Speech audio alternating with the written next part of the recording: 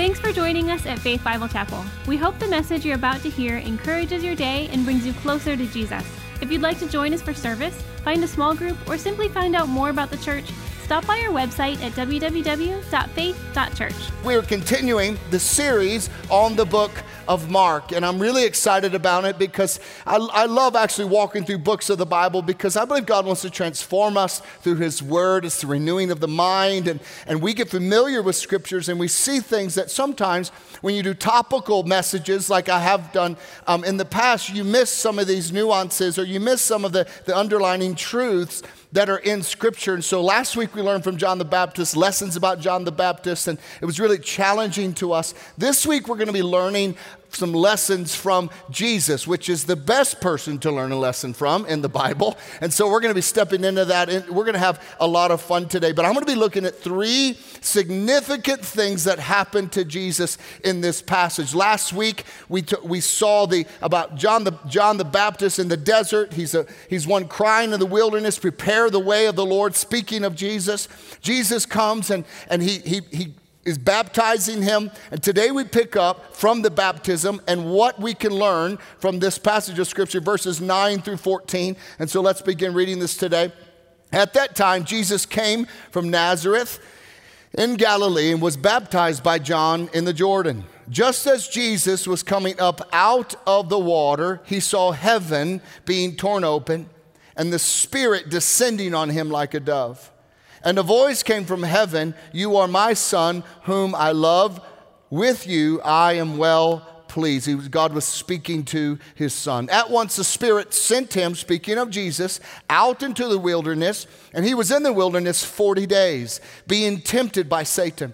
He was with the wild animals. The angels attended him. And after John was put in prison, so this is John the Baptist was put in prison, Jesus went into Galilee proclaiming the good news of God. So these are very, very important things and lessons we're going to learn from Jesus today, because you can learn a lot of lessons from a lot of really good people in the world. And you can look up to certain people, sports stars or maybe other leaders or pastors or moms or dads or other people in your life. You can look up to them and you can look to their character. And even though you may not want to be exactly like them, there are good things that you can anchor yourself to. You know, I like to look at men like characters like John Wayne. Anybody ever like a little John Wayne? I watch some John Wayne over spring break, and I like the characters he plays. I know he's not like that at all, so you don't need to write me. I know John Wayne isn't the guy in the movie. I know that.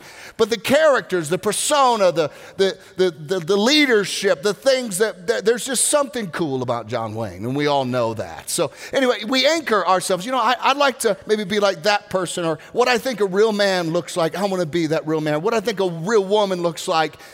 Maybe you look up to a woman in your life, or what is real success, and that's what we strive to, or what does a real church look like? So we try to find churches that we like, and we have these ideas in our head. For the most part, we anchor our lives to some goals that we want to be like this person. We want to achieve something like individual. But what you don't realize, a lot of those people, there are things about their life you don't know. You just see the good things. But the wonderful thing about Scripture is that we have a perfect example of who we can anchor our life to. So just so you're aware, as you look into the Word of God, as we continue to walk through this book of Mark, and you begin to read in other areas of the Bible, you need to know something today. The Apostle Paul was not perfect. You need to know that Moses was not perfect. Esther wasn't perfect. Abraham wasn't perfect. Isaac wasn't perfect. The children of Israel definitely were not perfect. Mark, the writer of this book, was not perfect. Now, they have qualities about their lives that we want to emulate, but there is only one person who we can model our lives completely and totally after, and that is the person and the Son of God, which is Jesus Christ. Amen? And everything Jesus did was incredibly intentional. He said that he only did what he saw the Father do. He only spoke what he heard the Father speak. Everything he said, he meant. He never said something and said, actually, you know what, I'm sorry, I didn't mean to say that. He never did that. Jesus never apologized for anything that he did. He never apologized for anything that he ever said. Now, you might be in a relationship where the other person is like that, but it's not because they're like Jesus, I promise you. It's because they have some issues. So anyway, Jesus didn't have to. Why? Because he was perfect in everything that he did. And so I want to look at these three significant things that happened to Jesus. And what can we learn from these three incredible happenings that we just read? The three incredible things that we just read about that happened to Jesus were these three. It was his baptism, which we think, wow, we saw that, we experienced that. His Father affirmed him, publicly affirmed him. And the third one, he was tempted by the devil. So what can we learn? If he was our example, what can we learn from these three things? So I want to take some time this morning and ask the question, why? I love reading scripture and saying this, why? Why does that matter? Why did that happen? And what does that have to do with me? And so the first one, why was Jesus baptized? We read this, that Jesus came from Nazareth in Galilee. He was baptized by John in the Jordan. And the message of John the Baptist was very simple. It was what? Repent and be baptized. We talked about this last week. Repent and be baptized. Repent because you're a sinner. Be baptized as a symbol that you are forgiven, as an act of obedience.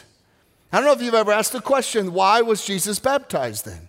Because of all the people who ever walked the planet, whoever was alive, whoever breathed, Jesus was the only person who was not a sinner.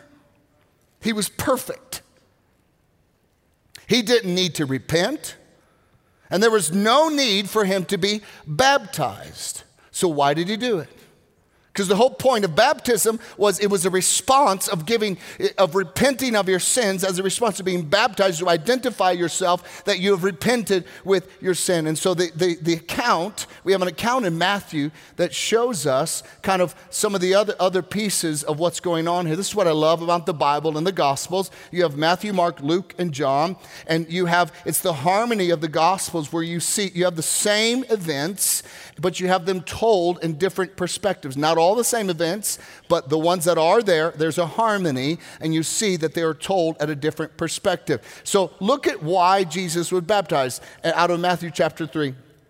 Jesus came from Galilee to the Jordan to be baptized by John, but John tried to deter him. John the Baptist was saying, no, I need to be baptized by you, Jesus.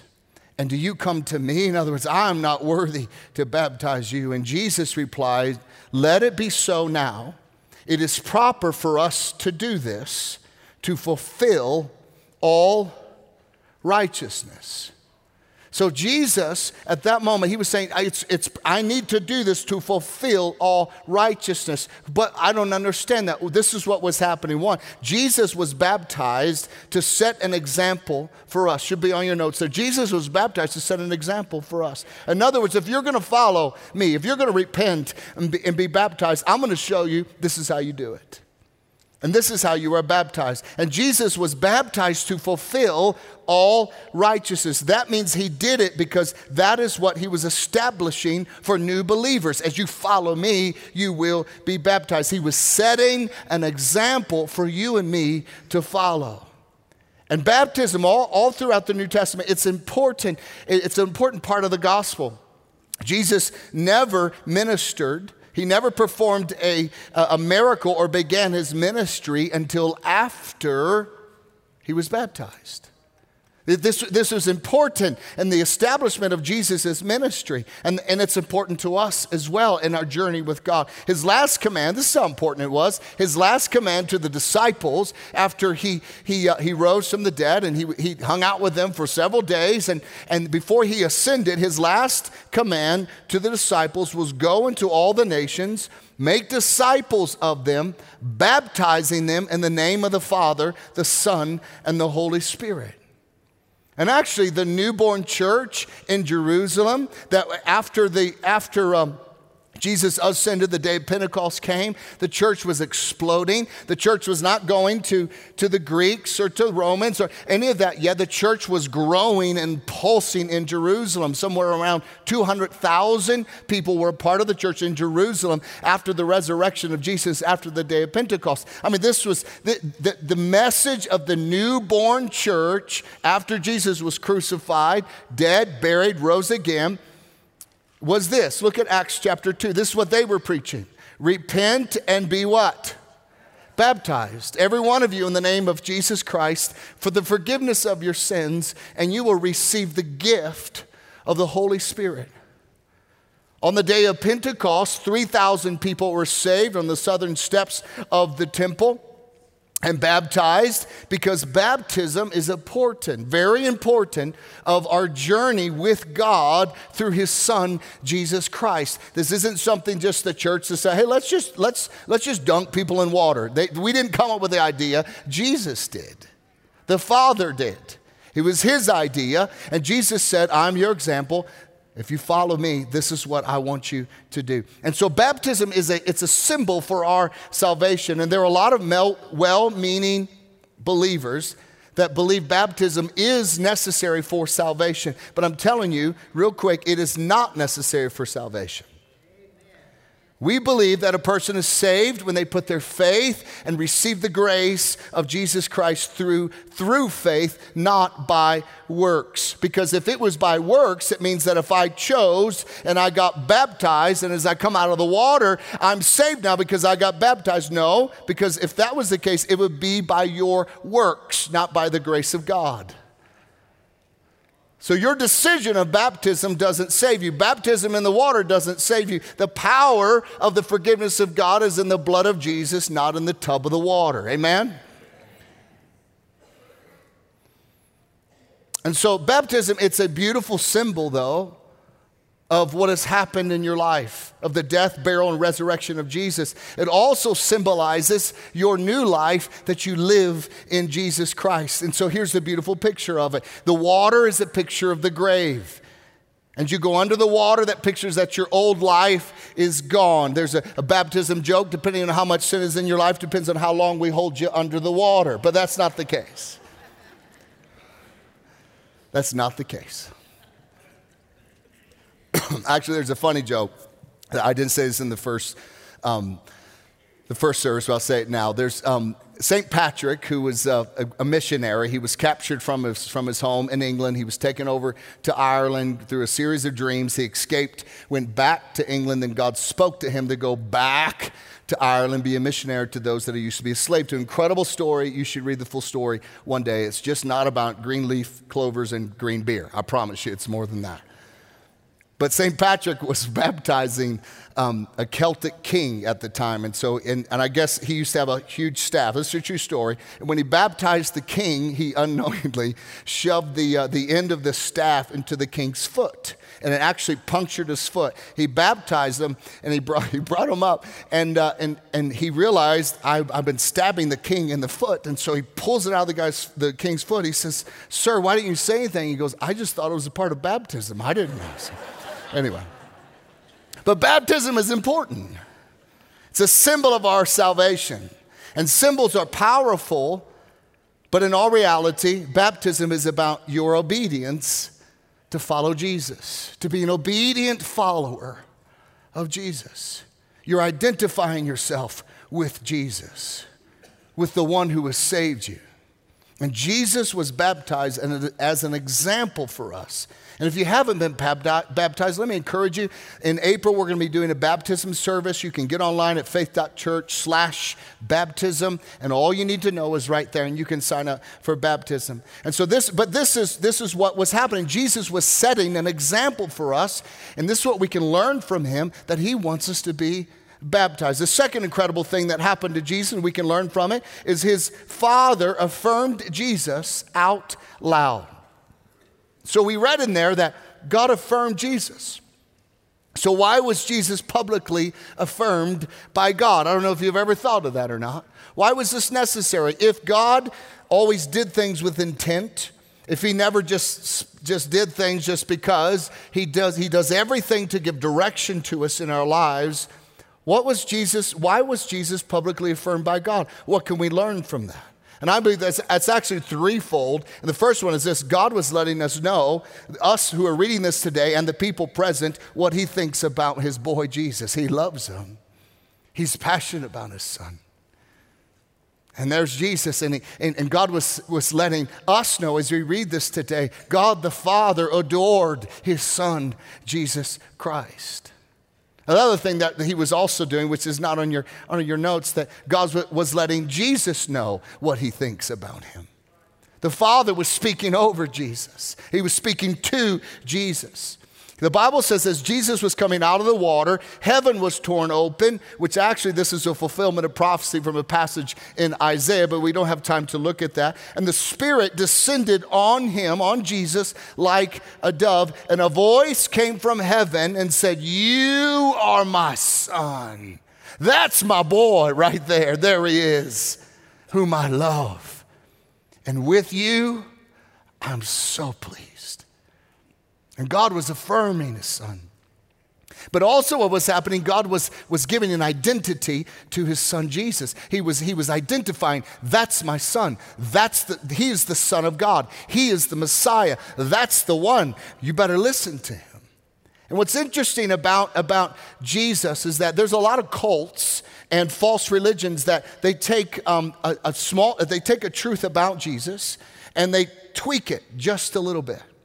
And that's why it makes cults hard to decipher from, because it sounds like, well, yeah, you say Jesus is a good guy. Oh, yeah. Oh, you said Jesus, you believe that Jesus died for the sins. Oh, okay. Well, then we must be the same. But as you get further in their identification of Jesus, the details, you realize something's off just a little bit.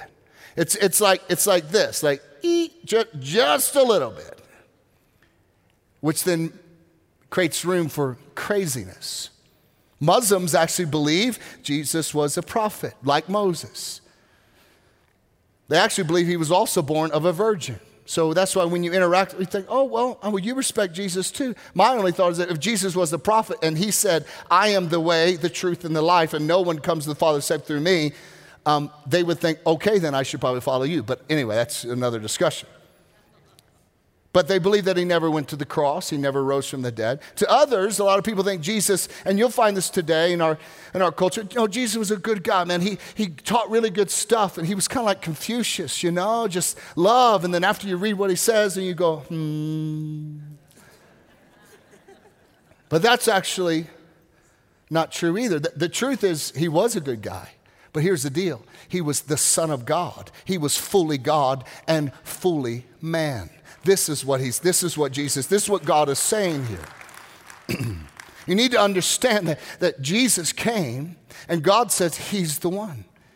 He is the one. And I know it's hard today in our culture to think, no, you just can't say there's one way to heaven. I mean, if God's a God of love, but you would think he would make a bunch of ways. What do you mean? He is a God of love, and he made a way. He made Jesus. Jesus is the gate. If you pass through Jesus, you get to God. If you don't pass through Jesus, you don't get God. What do you mean God is horrible and mean? He created a gate for you to pass through. But we're like, yeah, but I don't want that gate. Well, too bad. That's the gate God provided. That's it. And so for some reason, our world rationalizes around all this other kind of stuff, but Jesus provided the gate. The gate's narrow. You got to pass through Jesus. And Jesus isn't the keeper of the gate. He is the gate. He is the gate. And so we need to understand this is what God was identifying. Yes, it's tough in a world that says, oh, Jason, you can't make absolutes. Well, God does it all the time through his word. And so if he says it, we should probably obey it. And so this is what God was saying about his son. I love him. He's the Messiah. He's the one. Listen to him. And so here we have God giving Jesus his identity to others and to Jesus. And actually God spoke from heaven 3 times. I just want to look at these real quick from heaven. 3 times a voice from God came from heaven. At his baptism, God spoke directly to Jesus. The second occasion, God spoke about Jesus. One day, Peter, James, and John went up to this mountain, the Mount of Transfiguration. And so they went up there. Jesus was transformed before their eyes. He was talking to Moses and Elijah. And on this occasion, God said this out of Matthew 17. He said, "This is my son whom I love. With him I am well pleased." Now he was speaking to Peter, James, and John. Listen to him. Follow him. And so then it was like this, the voice came and they heard it. The third time God spoke was in the days right before the cross. Jesus was predicting his death. And he was praying to the Father, and he was praying that the Father would be glorified through his suffering and through his life. And Jesus prayed out loud, and he said, "Father, glorify your name through my obedience." And then in John 12, it says this, "Then a voice came from heaven, I have glorified it, and will glorify it again." And the crowd that was there heard it and said, it had to be thunder. Others said an angel had spoke to heaven. Jesus said this voice was for your benefit, not mine. So here we have God going out of his way to affirm. So what can we learn from this? What can we learn about why God affirmed Jesus? First, we learn this. One, when God speaks, you need to listen to him. When you read this word, my friends, do not highlight the stuff you like with the yellow and highlight the other stuff you don't like with the black Sharpie.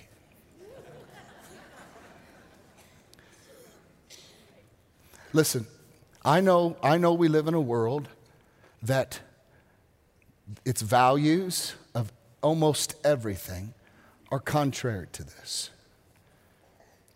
That's not God's problem. That's the world's problem. This is not the problem.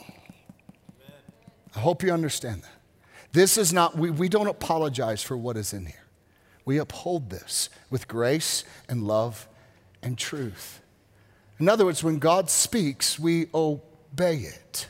It's what he's called us to do. Every word in this book is for our to be taught. It's for us. It can rebuke us. It can give us direction. It can heal us. It can set us free. And as what we're going to learn, it helps us fight the enemy. There's another application, though, I want to make for us as parents and what we learn from God. God is a perfect Heavenly Father, and we know that he's perfect. He demonstrates perfection of his love, his affection, his kindness, how he speaks to his son. And he gives us a great pattern for parents to follow. And this is what I believe. I believe that God was also setting an example for parents of the need to affirm your children. You need to affirm your children. God the Father took these opportunities to brag on his son. Not once, not twice, but 3 times. And you know where he did them? Publicly. Now, some of us grew up with this notion that it's our jobs as parents to make sure our children never have any sense of pride and that I'm always angry at them. That is wrong. And for you moms and dads, for all of us, one of the worst things you can do is to criticize your children in front of their friends and their community to teach them a lesson. Let me say this, humiliation will never bring forth good fruit in your children. It'll never do it. One of the best things you can do is tell them how much you love them, tell them that you're proud of them. And let me just challenge all of us today. If you could measure the ratio of how much you speak down to your children, you emotionally manipulate them, you show frustration or anger, or you always withhold your approval and affection and love to them based on their performance, and you measure that with the amount that you praise them, the amount that you tell them that you're proud of them, the amount that you show affection to them, the amount that you love them, if that is out of balance and you speak this negative over, if your children know you as the one who degrades them, let me tell you something, you're not following the example of your Heavenly Father. You're not. And I just want to encourage you. Listen, I'm not a perfect parent. Just ask my children, they will tell you. But what I do try to do for them, doesn't mean I'm perfect, but I do this. I try to tell them that I'm proud of them. I try to tell them, listen, I'm proud of you, of the young man you're becoming. But Jason, you don't know my kids. They got so much stuff going. Oh, yeah. Look at the screwed up look on your face while you're saying that. You got some problems too. But the Father doesn't correct you by humiliating you.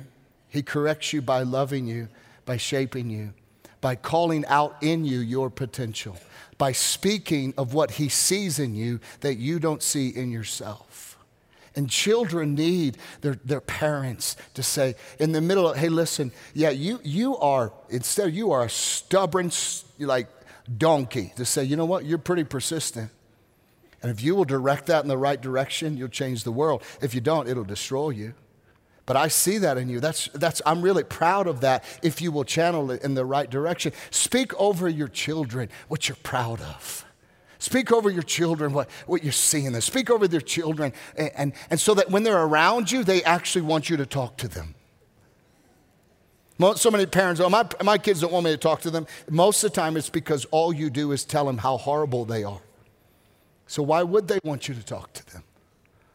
My children don't want to be around me. Well, why? Have you created an environment where your children actually want to be around you? And this is what we learn from the Father. He was setting an example for parents of the need to affirm your children. Hey, you're my boy. You're my girl. I love you. I'm so proud of what you're becoming. I'm so proud that how you handled that. Man, I'm excited to see what God is going to do in your life. Listen, I will tell you this. When I was a young man, I was probably around 12 years old, there was this visiting preacher that came to our church. And I walked by and said hi to him. And he grabbed me by the shoulders and he says, well, you're a man of God, aren't you? I thought, well, I never thought of that. And I thought, well, I guess I am. But it did something in my life. And so call out of your kids what they don't see in themselves. And so, listen, you might think, but Jason, my kids are grown up. It's too late. Listen, Jesus was 30 when God was affirming him. He was 30. You can still pick up the phone. You can still get on FaceTime. You can send an email. Say, hey, listen, I just want to let you know. You know what? I never told you enough. I'm proud of you, and I'm so grateful that you're my child. I'm so glad. Our family would not be the same without you. Anyway, love you. Listen, don't call them up. I love you, but I wish you would stop. Don't do that. I love you, and I'm proud of you. Let all of those other things be birthed out of relationships. Amen? All right, third thing that happened to Jesus when he was tempted, third thing is he was tempted. So here's the question. Why was Jesus tempted? I don't know if you've ever asked the question before. Why was Jesus tempted? And this is a real simple answer, but this is it. Jesus was tempted to show us how to overcome temptation. That's why he was tempted. The Bible says that once the Spirit sent him out into the desert. And he was there for 40 days being tempted by Satan. This is very important for us to understand. Why did the writers of the Gospels write about this account? It must be important. So in the river, Jesus experiences the blessing of baptism. The Father speaking over him. The heavens tearing open. The voice, the dove, the glow, the shaft of light. I don't know, whatever happened. It was amazing. But then the same Spirit that ascended on him like a dove immediately led him into the wilderness to be tempted by Satan. What does that tell us? Well, I think it tells us this. Some of your greatest spiritual challenges will come after God does something amazing in your life. Some of the greatest challenges. It might be a breakthrough in your marriage, maybe a breakthrough with your kids. And you're like, what happened? Things are going so good. The Father spoke, the dove ascended, and now this. And then we're like, God, where are you?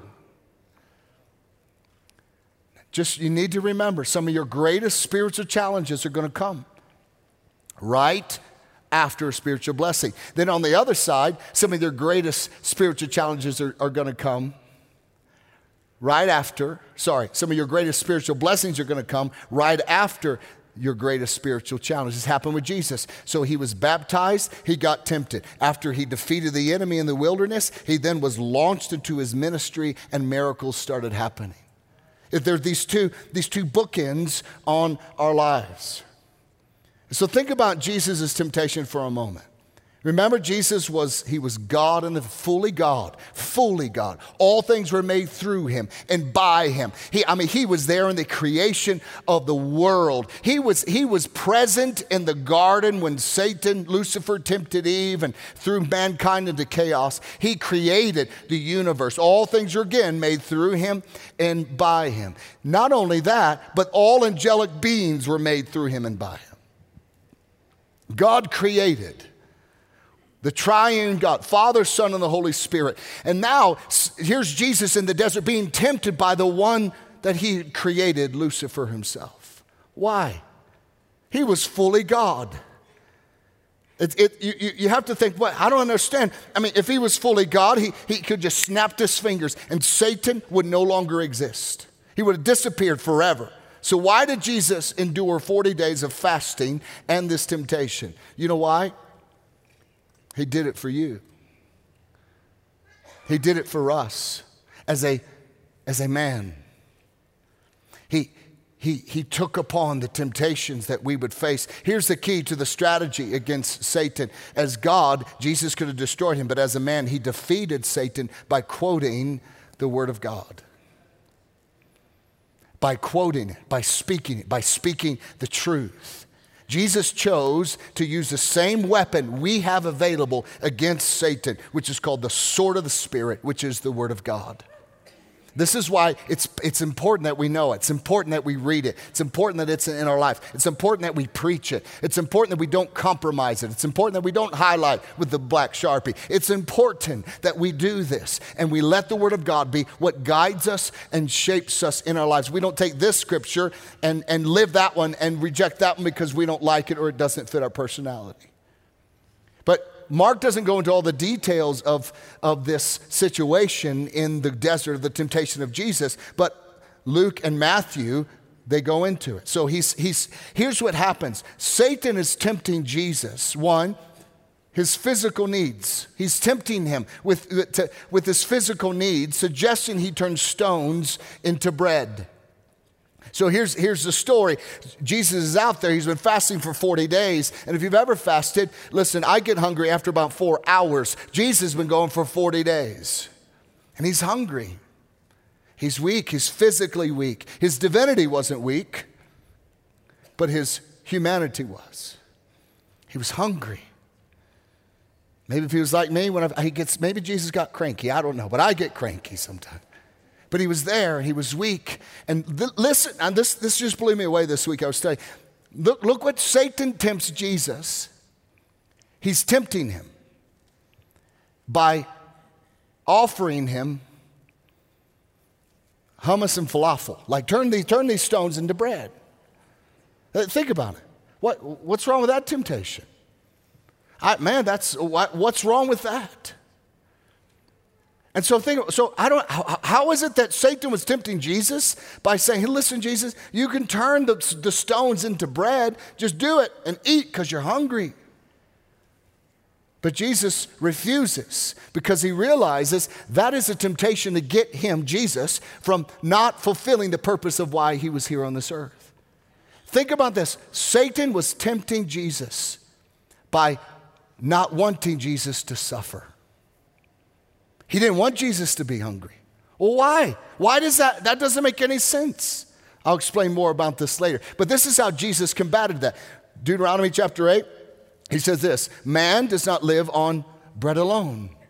No, my life is not just about this humanity. My life is about a spirit man inside of me. I am fully God. But he was demonstrating to us what it means and how to overcome temptation. Then he tempted Jesus to throw himself down from the top of the temple. He took Jesus up there and he says, listen, throw yourself down. Angels will catch you. You'll be the hottest thing in Jerusalem. Man, you'll have a crusade. I mean, everybody will fight. They'll buy your books. You'll be awesome. If you will do that, everybody will love you.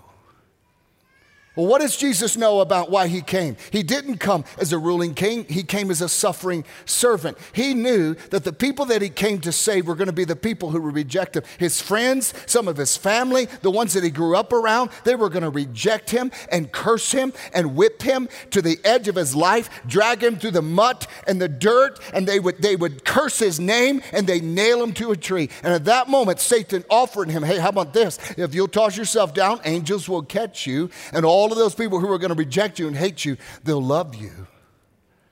He was playing to his human idea of acceptance. And Jesus combated that temptation with Deuteronomy 6:16. He says, do not put the Lord your God to test. I'm not going to do that. I'm going to obey the word, not what my flesh wants, but obey what the word says. Then Satan tempts Jesus' humanity in need for the wealth of the world.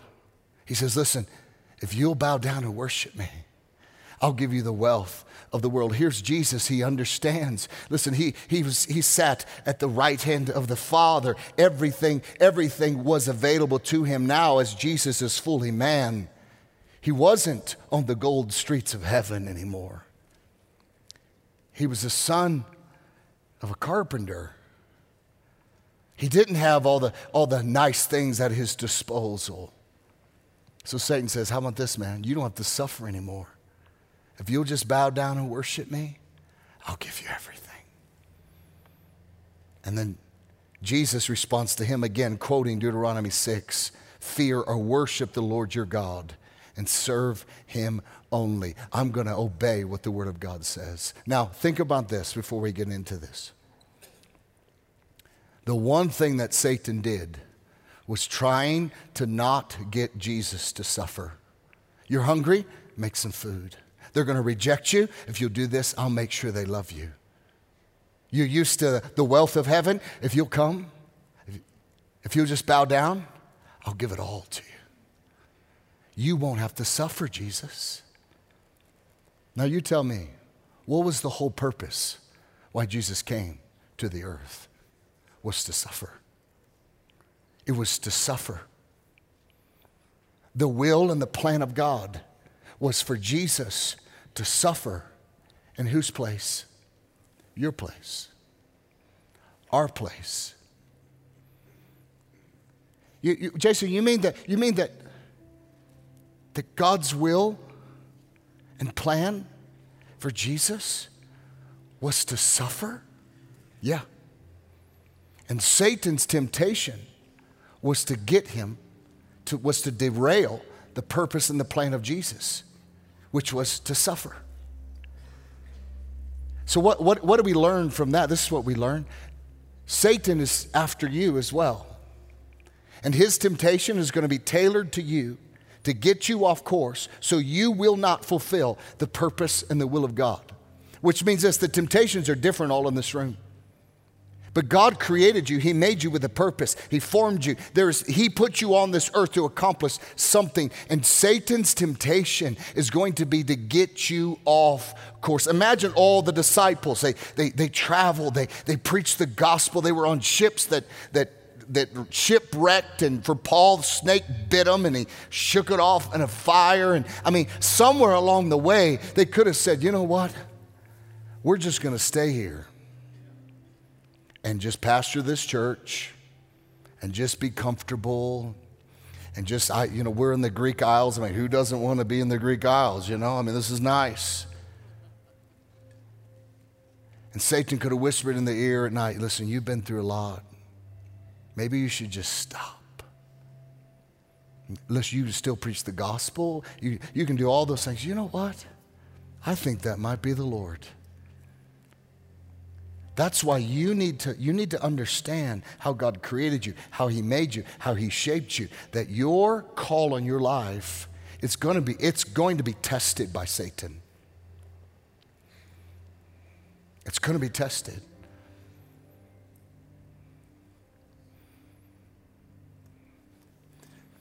For some of my friends, for people that I know who are pastors, and for me, we battle with the temptation of the enemy. And I'll just be honest with you, there's always feelings of inadequacy, not enough, never enough. You're not called, not anointed, not smart enough, not strategic enough, not a great enough leader, and the enemy tempts us, or tempts me. Because of the beauty that I see in the church. That I want to see the church grow. I want to see it succeed. I want to see people's lives changed. And it's so valuable to me. The enemy says, you're not good enough to hold it. You should move on. Then he'll use somebody, well-meaning people, to come and tell you how lousy you are.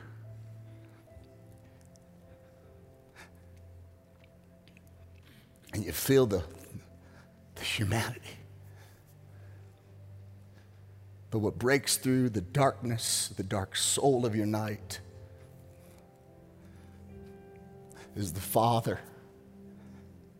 who says, son, what matters is what I think. Follow me. You're going to have the dark soul of your night. The greatest temptation. It may not be the temptation of wealth. It might be the temptation of escape. It may not be the temptation of an adulterous affair, but it might be, but it may not be. The temptation will be just stay in the marriage and don't try anymore. See, you're faithful. No, you're not trying. You've given up. Whatever the temptation is, we need to know what God has called us to do, to become. And it's the Father's voice that we long for. That's why we need the Word. When Satan tempts you, he is after the reason why God put you on this earth. He is desiring to derail you. We are in a battle, my friends. The kingdom of God advances by force. We are in a battle. And God has called you to do battle. But there are things that are tempting you. Maybe you're good with money. Maybe you're good with business. And you begin, all of a sudden, God's blessing your business. God's blessing all that you have. And all of a sudden, you get into, how does the enemy tempt you? He says, you know what? You deserve that. You've worked hard. Well, that was your purpose. God put you on this earth to create finances, to fund the kingdom. And now all of a sudden, how's he going to tempt you? He's going to tempt you just to spend it on you, spending on other things. And you'll find that all of a sudden your finances have derailed. And all of a sudden you're spending on everything but what God put you on this earth to spend it on. That's just one. All of us. I mean, there's tons of things here. And I just want to encourage you, my friends. Satan will tempt you. But if you'll hold true to the Word of God, you can combat it. You can come against it. You can fight it. And you can come on the other side victorious. Not just because of the Word of God, but because of the power of the Spirit that is within you. He baptized you to overcome the temptations of the enemy, the sins of the world, the pride of life, the lust of the flesh, the lust of the eyes. And so in the middle of it, when you're facing there and you're hearing every voice, or God's using people to come against you and tell you what you're not or what you are, listen, you need to ground yourself and you need to say, in the name of Jesus, I claim my mind and the voices that I'm hearing. I want every one of my desires. I want my intentions. I want my reactions, all of them. God, I submit them to you. I refuse to be tempted to get off course of what God put me on this earth to be and to become. And you begin to walk in that.